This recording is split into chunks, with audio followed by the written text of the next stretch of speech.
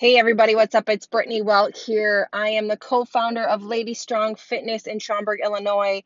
I am a fitness systems expert, fitness entrepreneur, and aspiring inspiration leader. So thank you for tuning in to my podcast. I'm really excited to be bringing these quick hits of motivation to you Monday, Wednesday, Friday throughout the weeks. My hope and my intention for this podcast is to motivate you in life, in love, in business, and just motivate you in general. Maybe that's in your fitness as well.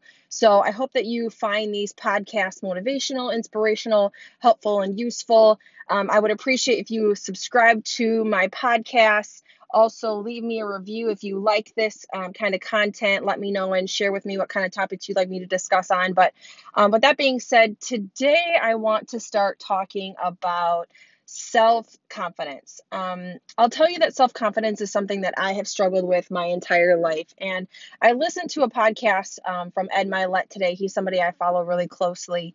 And he was talking about how self-confidence and self-love really starts internally and how we don't actually grow up, or we are not born with negative self-talk.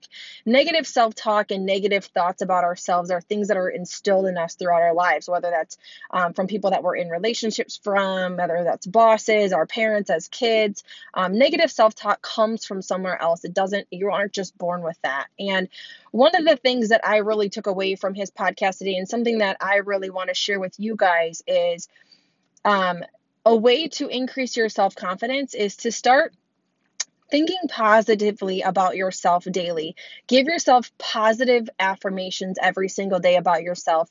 Find things about yourself that you love, that other people love, that you know to be true, that you know to be positive. Maybe you're always a good listener, maybe you're a hard worker, maybe you always lend a helping hand. Find things that you are really good at and are really positive about yourself, and remind yourself about those things on a daily basis.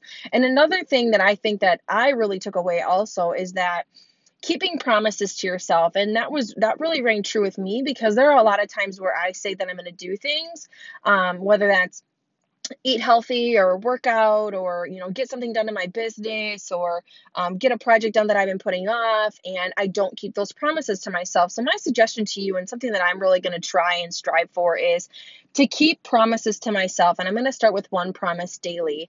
And my promise to myself daily right now is to make sure that I'm either listening or reading some kind of personal development book or some kind of business development book at least 20 to 30 minutes a day.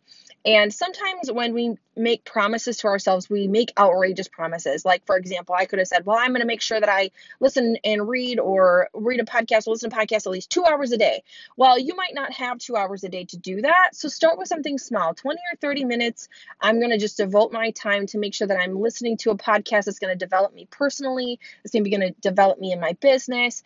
That's going to help me help you guys more. So make small promises. Start with one promise. Get really good at keeping that promise to yourself, and then add promises as you go. You have to start with baby steps and allowing yourself some forgiveness if you're not great at it right away. So that's your motivation for today. Self-confidence comes from within. Start talking positively to yourself every single day. Give yourself positive affirmations.